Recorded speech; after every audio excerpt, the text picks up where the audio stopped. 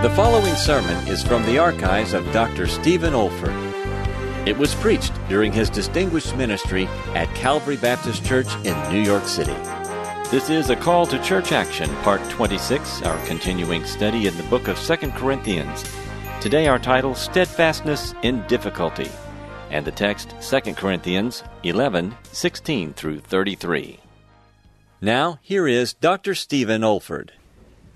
May the words of my mouth and the meditation of our hearts be acceptable in thy sight, O Lord, our strength and our Redeemer. For the Lord Jesus Christ's sake. Amen.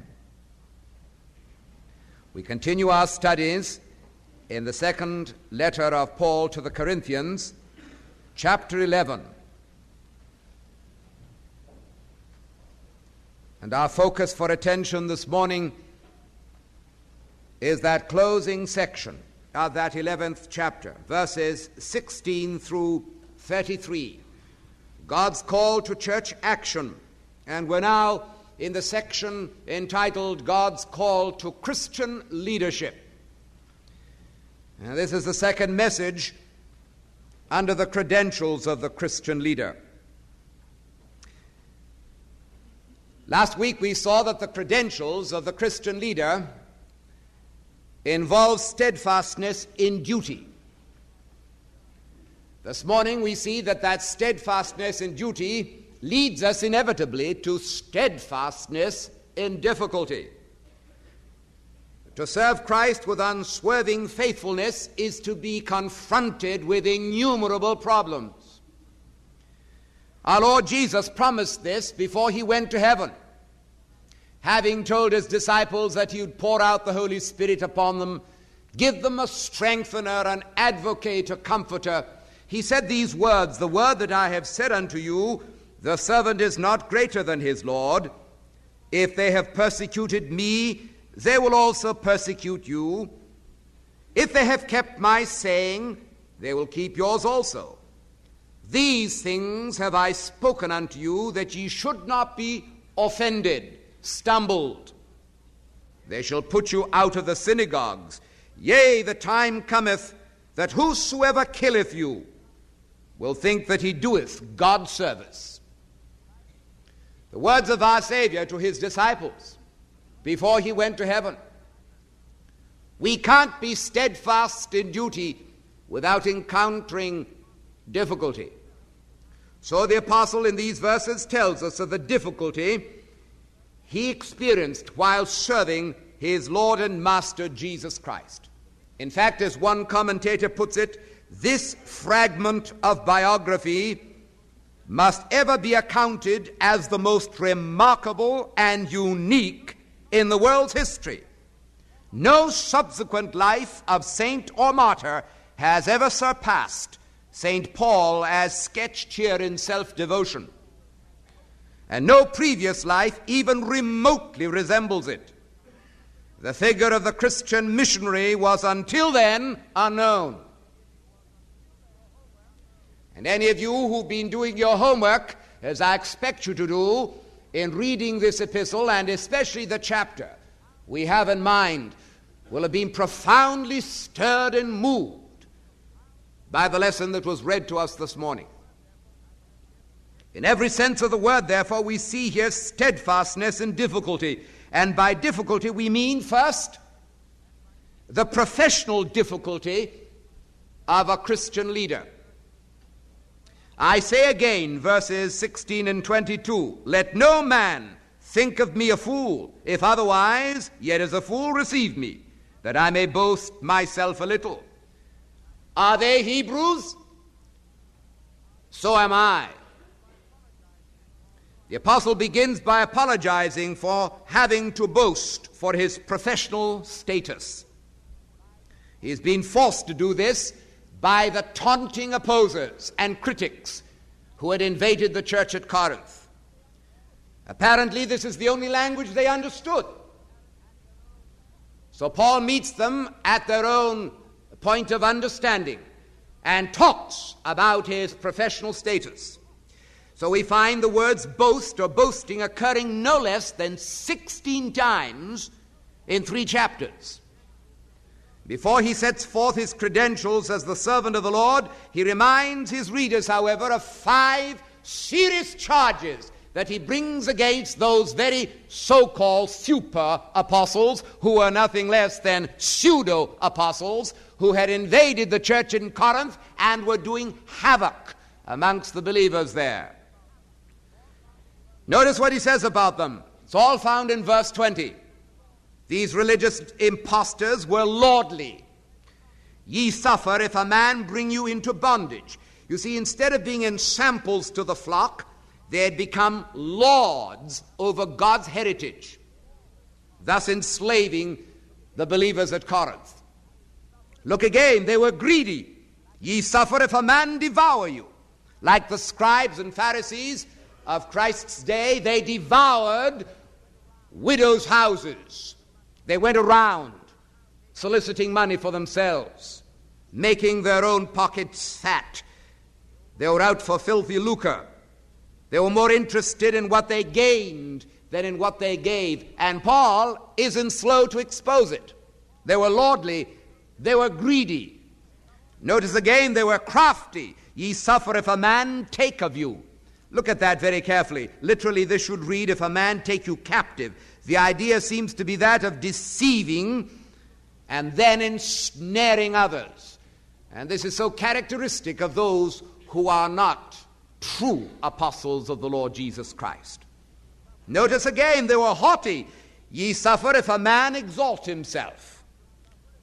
Like Diotrephes, mentioned in 3 John 9, these false teachers love to have the preeminence in the church. And in this way they sought for popularity and authority. But look again, if this weren't bad enough, they were downright nasty. Ye suffer if a man smite you on the face. Believe it or not, these false teachers must have brought their insolence with them from Jerusalem. For you remember, they struck the Master in his face on his way to the cross. Later on, Luke tells us they did the same with the Apostle Paul. Some commentators take the expression here as symbolizing any kind of humiliating treatment. For to strike a person on the face or on the mouth in ancient times was the lowest form of attack. It represented disrespect and indignity at its lowest. And this is what these men were doing. If people wouldn't listen to them, they struck them over the face. And Paul's whole point in listing these charges is to expose the inconsistency of those gullible Corinthians for receiving these false apostles while they had hesitancy about the apostle who brought them in the first instance to a commitment to Jesus Christ and established the church at Corinth. But that's just like people are. How many thousands of godly pastors who plodded down through the years in their churches have discovered that even though they've ministered the best of the week to their congregation, some popular preacher comes in who's nothing more than a charlatan, and the crowd is immediately gullibly captured by them. We need to watch that. Never, never be moved by sentimentalism. Never be carried away by mere eloquence. Never be impressed by mere personality parade. The test of every true servant of God is the anointing of the Holy Ghost upon him, the sense of God's presence that he brings, and the exposition of the truth of God in all its verity and authority.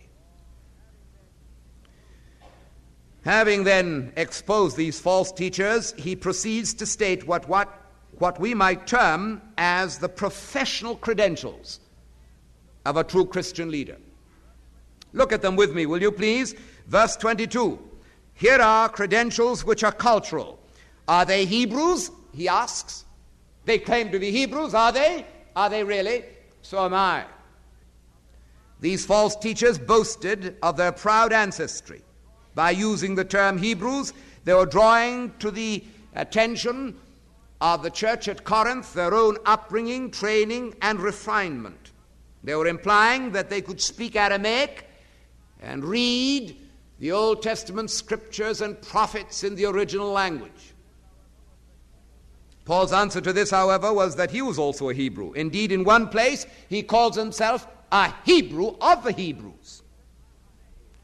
On another occasion, he could say in Acts 22:3, I am verily a man who am a Jew, born in Tarsus, a city of Cilicia, yet brought up in this city at the feet of Gamaliel, and taught according to the perfect manner of the law of our fathers.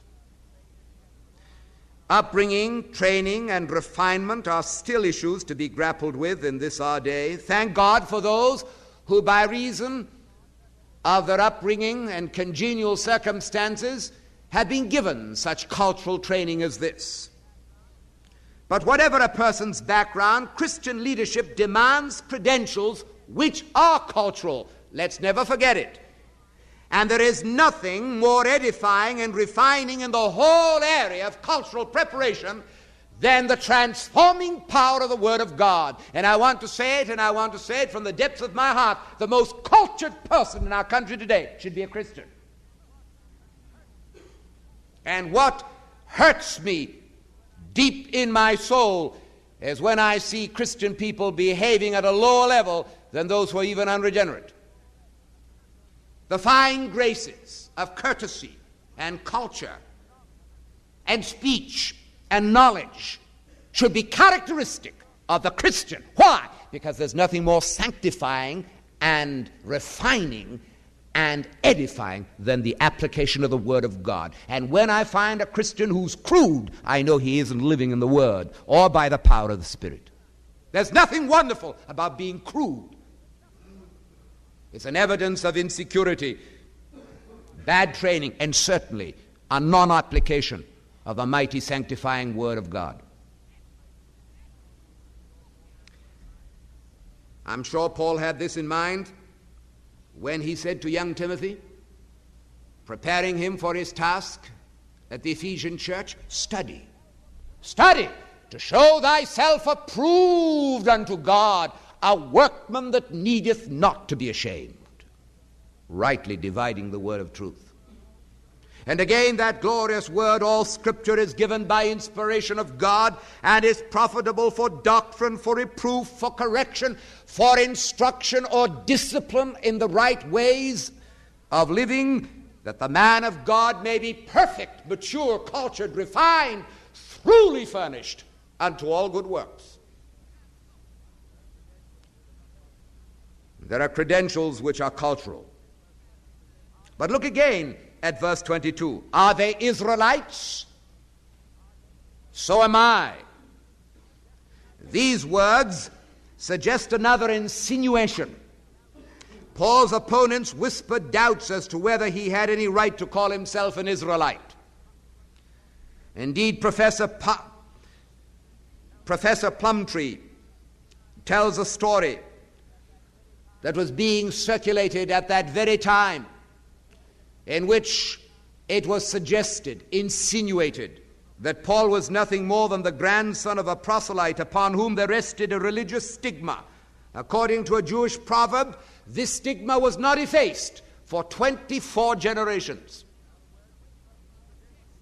In other words, his personal credentials were being seriously questioned. But once again, Paul declares, are they Israelites? So am I.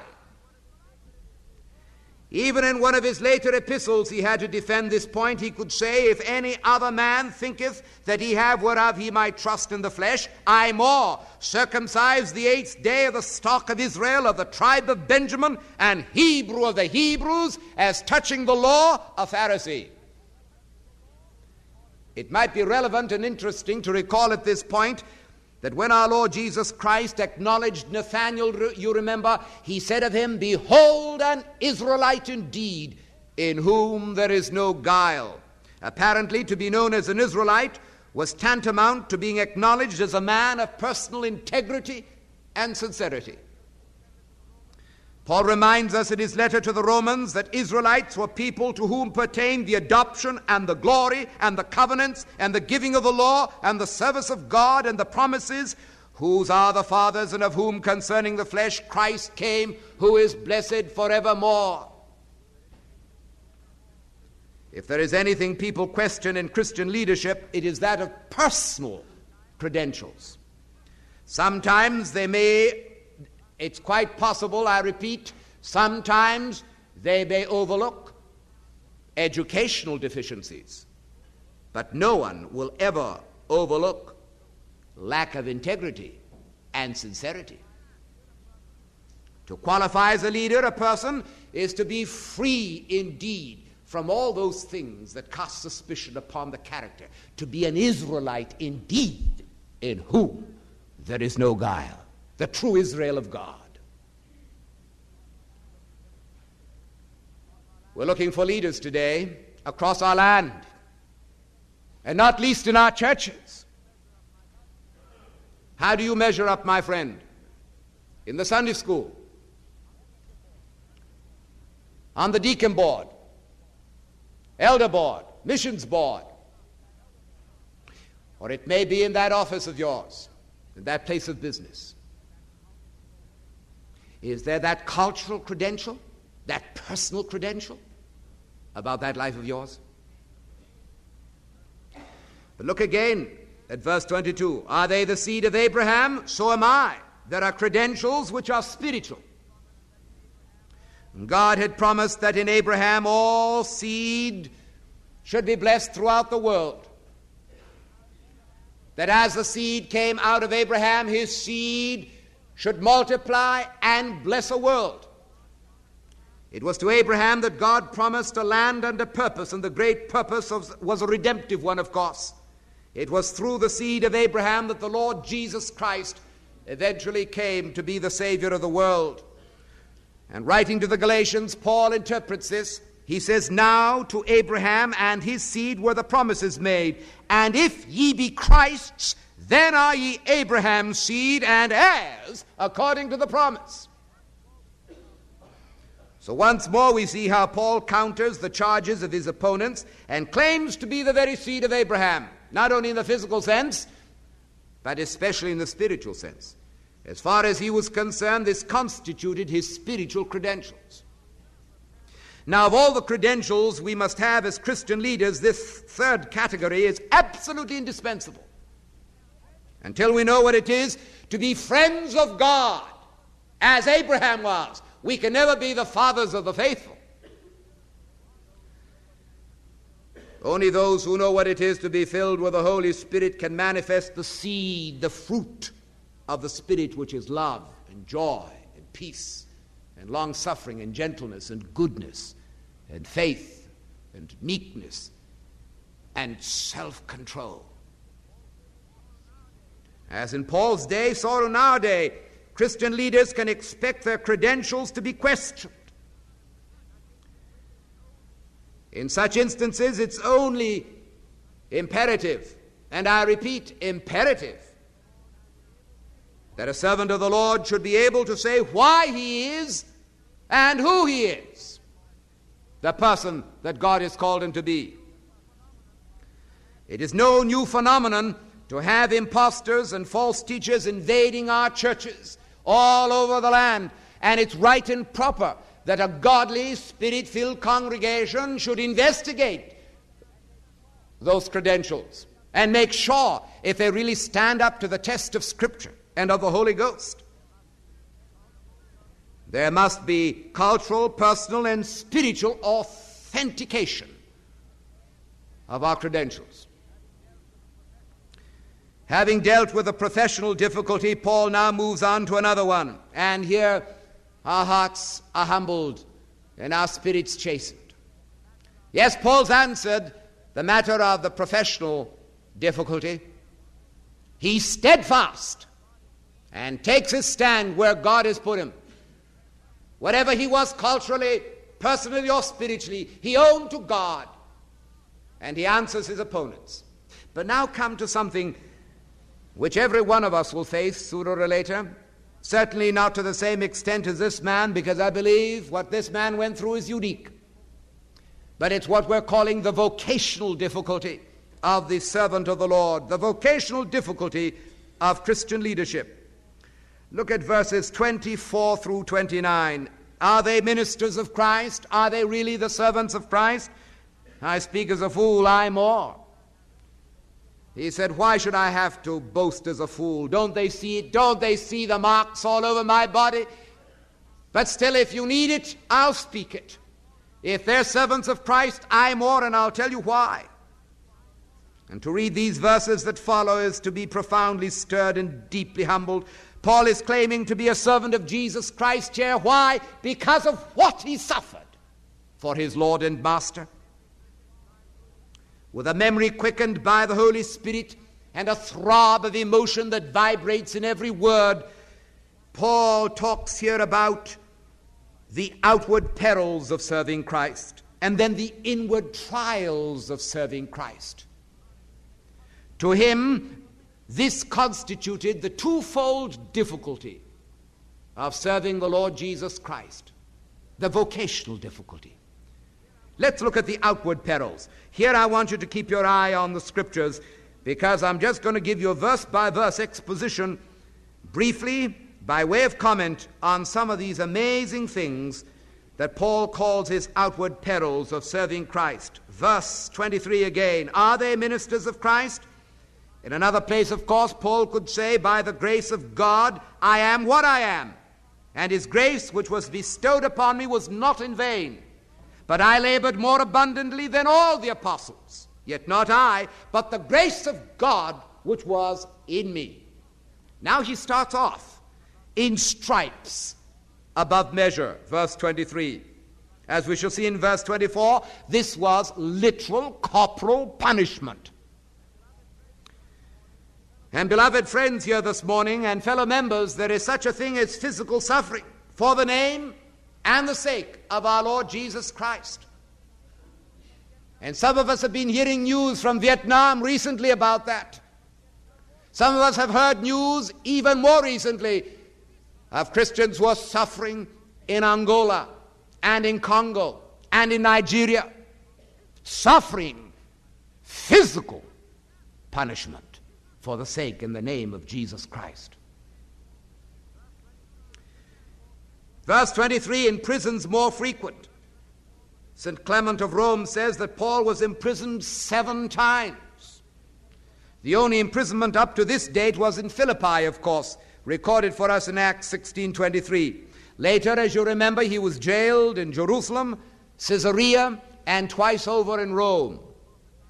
Indeed, he could prophesy concerning himself. You remember that the Holy Ghost witnesseth in every city, saying that bonds and afflictions abide me. Look again, verse 23, in deaths oft.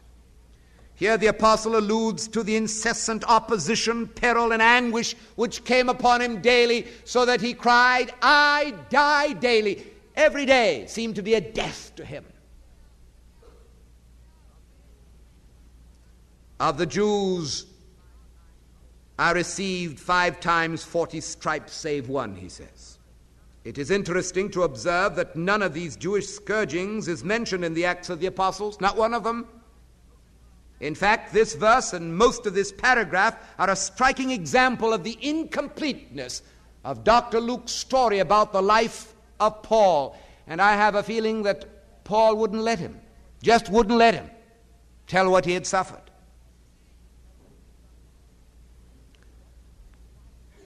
But he was scourged. Why? Because he says so. Under the inspiration of the Holy Spirit. And this scourging was limited to 40 strokes. To prevent going beyond this, it was customary to stop at 39 so as to avoid a miscount. If you study Deuteronomy 25, 1-3, you'll see that. So severe was this form of beating and punishment that very, very seldom did a man survive. He would have to have a very strong constitution, like our blessed Lord himself, in order to sustain and survive 39 strokes with thongs pieces of bone or metal attached at the end, until the very skin was torn and flesh torn from the ribs. He says, "Thrice was I beaten with rods," verse 25. This was the Roman punishment which Paul endured. On one occasion, he had this administered in one of his missionary trips, and it's recorded for us in Acts 16:23. And immediately after that beating with rods, bleeding and torn, he was thrust into the innermost dungeon. The other two occasions are not mentioned apart from the reference here. Now, a Roman citizen could claim immunity from this. He had a right to say, "You can't touch me with a rod. I am free-born." But it's on record that in many of the providences, this was overlooked and disallowed. So he was beaten with rods. Look again, "Once I was stoned." This incident, of course, is told in Acts 24, where Paul was stoned in Lystra and left as dead. An incident that undoubtedly we will be looking into next week in the passage that follows. "Thrice I suffered shipwreck. A night and a day I've been in the deep." Once again, there is no record of these in the Acts of the Apostles, but during his travels, Paul tells us, under the inspiration of the Holy Spirit, that he had experienced the horror of shipwreck. And what he's talking about now, of course, is something in the past. He was yet to have a shipwreck, as you remember. But not only a shipwreck, for 24 hours he was exposed to the elements as he drifted upon the bosom of a mighty sea. In those days, men regarded an ocean voyage as a reckless gamble between life and death. But Paul had a vision for souls, and he had to reach them. And even though it meant facing death, he went through the seas to preach the gospel. And then look at verse 26. "In journeyings often, in perils of water, in perils of robbers, in perils of mine own countrymen, in perils by the heathen, in perils in the city, in perils in the wilderness, in perils in the sea, in perils amongst false brethren." With dramatic and incisive phrasing, Paul speaks of 8 perils right here. Look at them. Swollen rivers, murderous robbers, hostile Jews, threatening pagans, wicked cities, lonely deserts, stormy seas, heretical brethren.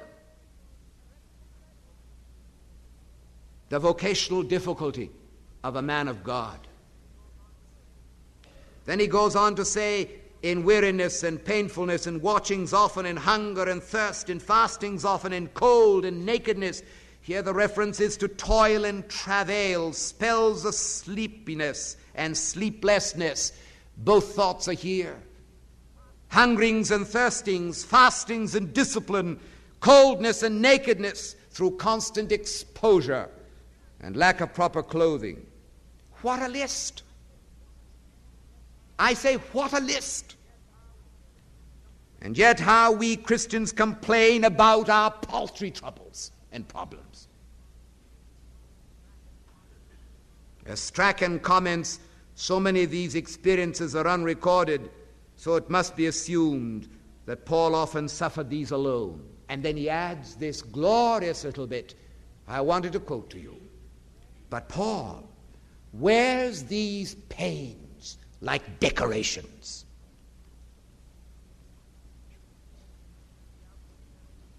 But with the outward perils of serving Christ, he tells us of the inward trials of serving Christ. And here is a verse that I'm dimly beginning to understand, but I wonder how many of you here in this congregation really understand it. Look at it very carefully. Don't slip it over. "Are they ministers of Christ?" he asks. "Aye, more. Beside those things that are without, outward perils, that which cometh upon me daily, the care of all the churches. Who is weak, and I am not weak? Who is offended, and I burn not?" As if Paul hasn't reached the climax of his difficulty, he ventures to tell us of something which cost him even more pain and anxiety. He refers to it as the care of all the churches. Now, commentators are not agreed as to the exact meaning of the phrase, that which cometh upon me. Some interpret this as the attackers who fell upon those churches to destroy the great work that he had done throughout Asia Minor. But the general meaning, however, is quite clear. Paul experienced a pastoral anxiety from which he was never free, not for a single day. Morning, noon, and night, this weighed upon him, this deep sense of concern for those he had led to Jesus Christ. He was so identified with his converts in the ministry of the Word and of the Spirit and of prayer that weakness in the church was immediately felt in his own soul. He sensed it. When anybody was stumbled, he burned with indignation, as did his Lord before him. And constantly this weight was upon this man of God, this servant of Jehovah. No one has been an evangelist, a teacher, or a pastor without knowing something about this. And I might put it the other way. Without being an evangelist, a teacher, and a real pastor, you can't claim to have understood what Paul means by this. The only comparison which can be made is that of a deep concern of responsible parents for the well-being of their children in a home that is threatened by imminent disaster. And if you can somehow analyze the yearnings of a mother, the heartache of a father who sees a home going to pieces, who sees his children being destroyed, then you know something of that anxiety which pressed upon the apostle. He calls them his inward trials. So we have seen what steadfastness involves in relation to vocational difficulty. No one can be a true Christian leader without experiencing outward perils, inward trials. You can understand how I feel when some folk come to me after preaching my heart out in the gospel and saying, I'd be a Christian, but you know, this Christian business is rather sissy and soft. I want something that's manly. I want something that's going to call from me all that it takes. I want you, my friend, whoever you are in the audience, here or across radio, to show me one single instance in the whole gamut of history that reveals the kind of punishment a man went through to preach Jesus Christ, like Paul tells us here. There is nothing in history, says Dean Farrar, to equal this. The fact of the matter is, this is why we haven't missionaries. This is why women are in the ascendancy, 5-1 man on the field today. This is why we haven't men responding to the call of Jesus Christ to serve him overseas in these desperate days in which we live. Why? Because we haven't men who can stand up to this. This is why we got the anemic weakness, the pathetic, revolting weakness in Christian circles in our churches today. No steadfastness, no standing true, vacillating with the next man who comes along. Paul is speaking here on how to be a servant of God, how to be a leader. Steadfastness in difficulty. Professional difficulty, vocational difficulty.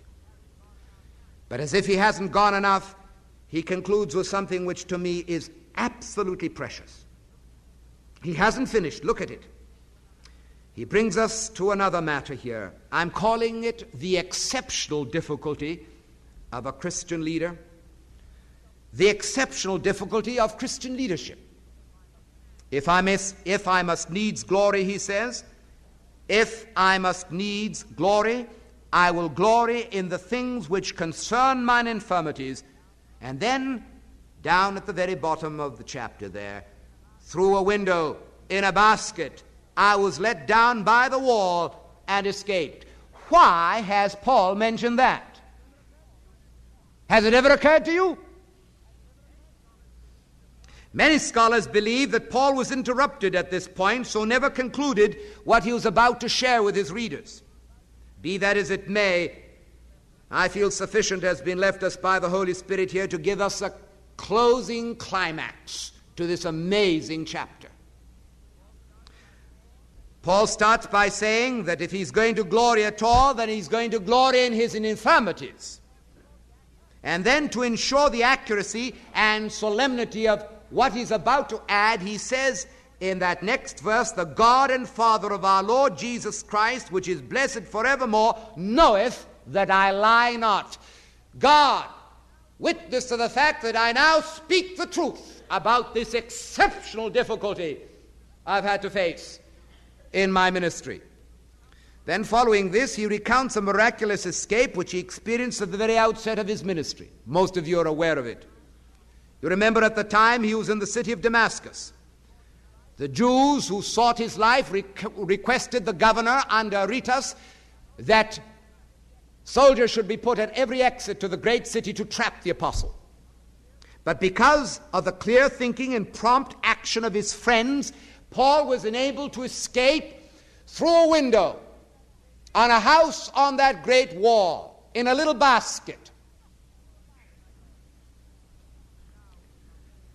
Now, for some reason, Paul regarded this episode as the exceptional difficulty that he'd ever had to face in the ministry.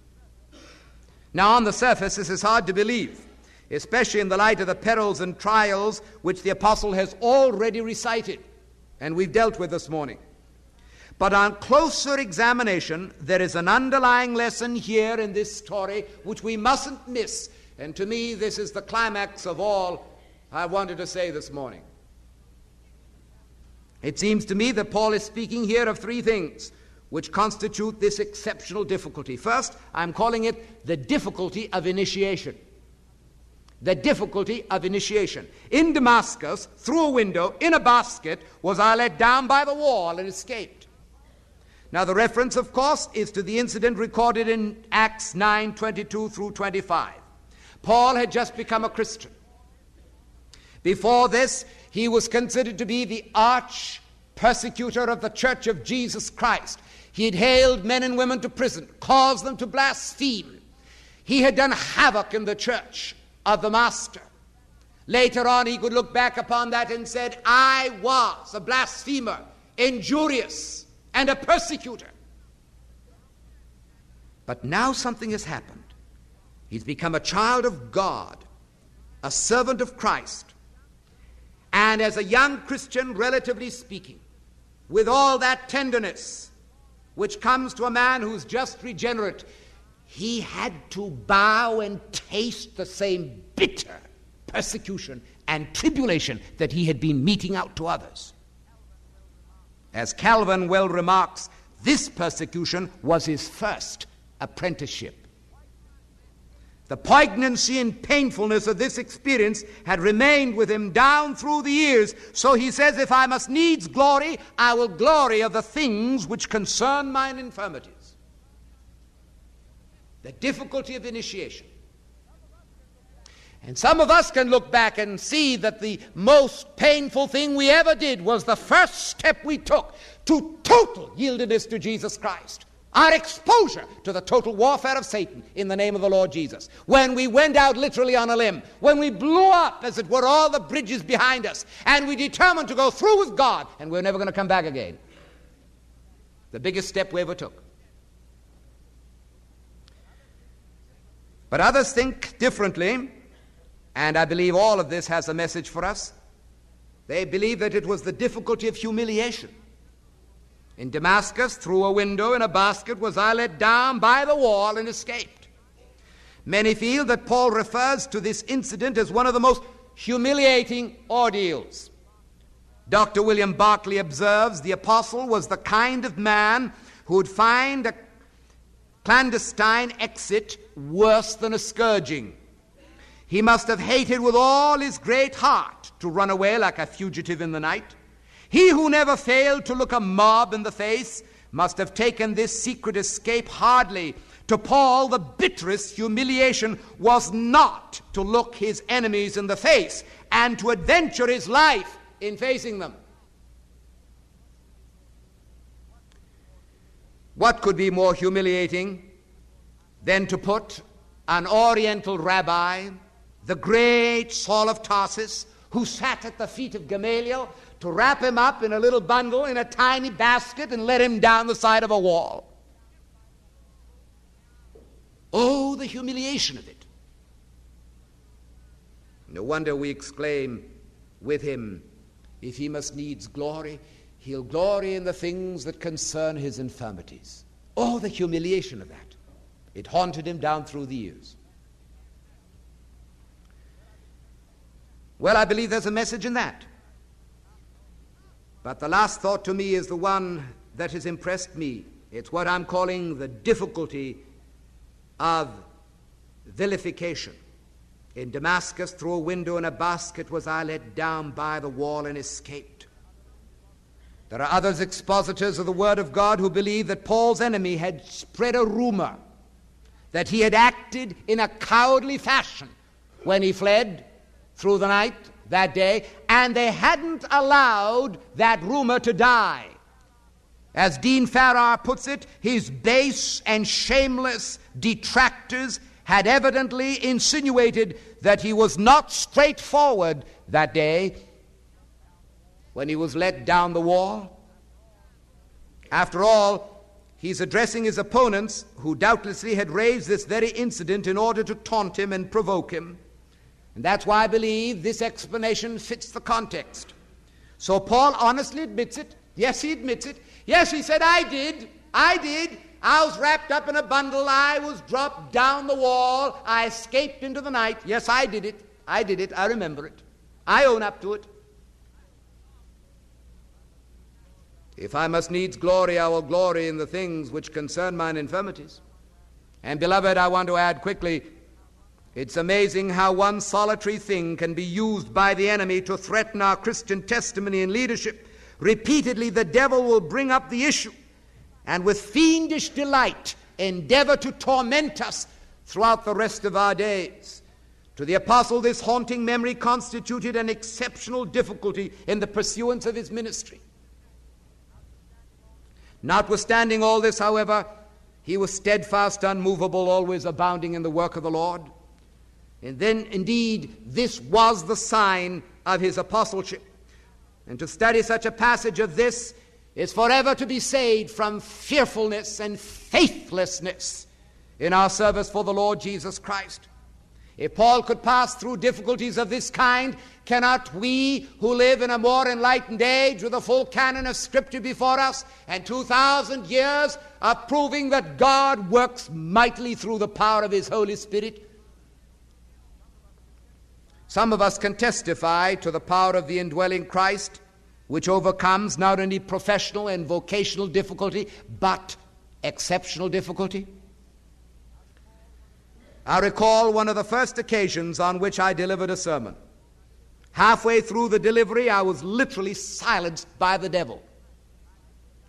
In my message, I was testifying to the saving and keeping power of the Lord Jesus Christ, and I was just about to say the next word when a voice seemed to say within my soul, "You hypocrite! You hypocrite! How can you ever say that? You know something about your backsliding days before you yielded your life completely and utterly to Jesus Christ." And the experience was so vivid and real that I could not say another word, and I handed the meeting over to the chairman and stepped off the platform before a packed church and walked away into silence.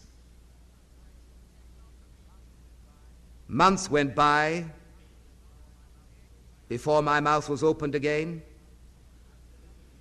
I say months went by before my mouth was opened again, and then only after a holy session with God in which every accusation of the devil was finally silenced. But I'm telling you, the memory of that moment continues to humiliate me. To me, this was an exceptional difficulty, and I feel it helps me to understand Paul in this closing verse of this amazing chapter. But as he discovered, so have I, that it's possible to glory in the things which concern our infirmities and to be steadfast in difficulty, always abounding in the work of the Lord. There is such a thing as being steadfast in difficulty. And it's to that God calls us this morning. Housewives, boys and girls, men and women, in the career world, in the professional world, wherever you are. The devil will challenge you professionally. The devil will challenge you vocationally. The devil will challenge you exceptionally. But whatever that difficulty is, my friend, thank God, greater is he that is in us than he that is in the world, and in the power of the mighty Son of God, through the Holy Ghost, we can triumph. Oh, for leaders to rise and accept that challenge and to go forth undismayed. This is David Olford. You have been listening to a message from God's Word delivered by my late father, Dr. Stephen F. Olford, who went to be with the Lord in the year 2004. If you wish to learn about our online resources or learning events at the Institute for Biblical Preaching, our web address is olford.org. That's olford.org. You also may want to benefit from our online video training on expository preaching, which can also be found on our website. Thank you so much for listening.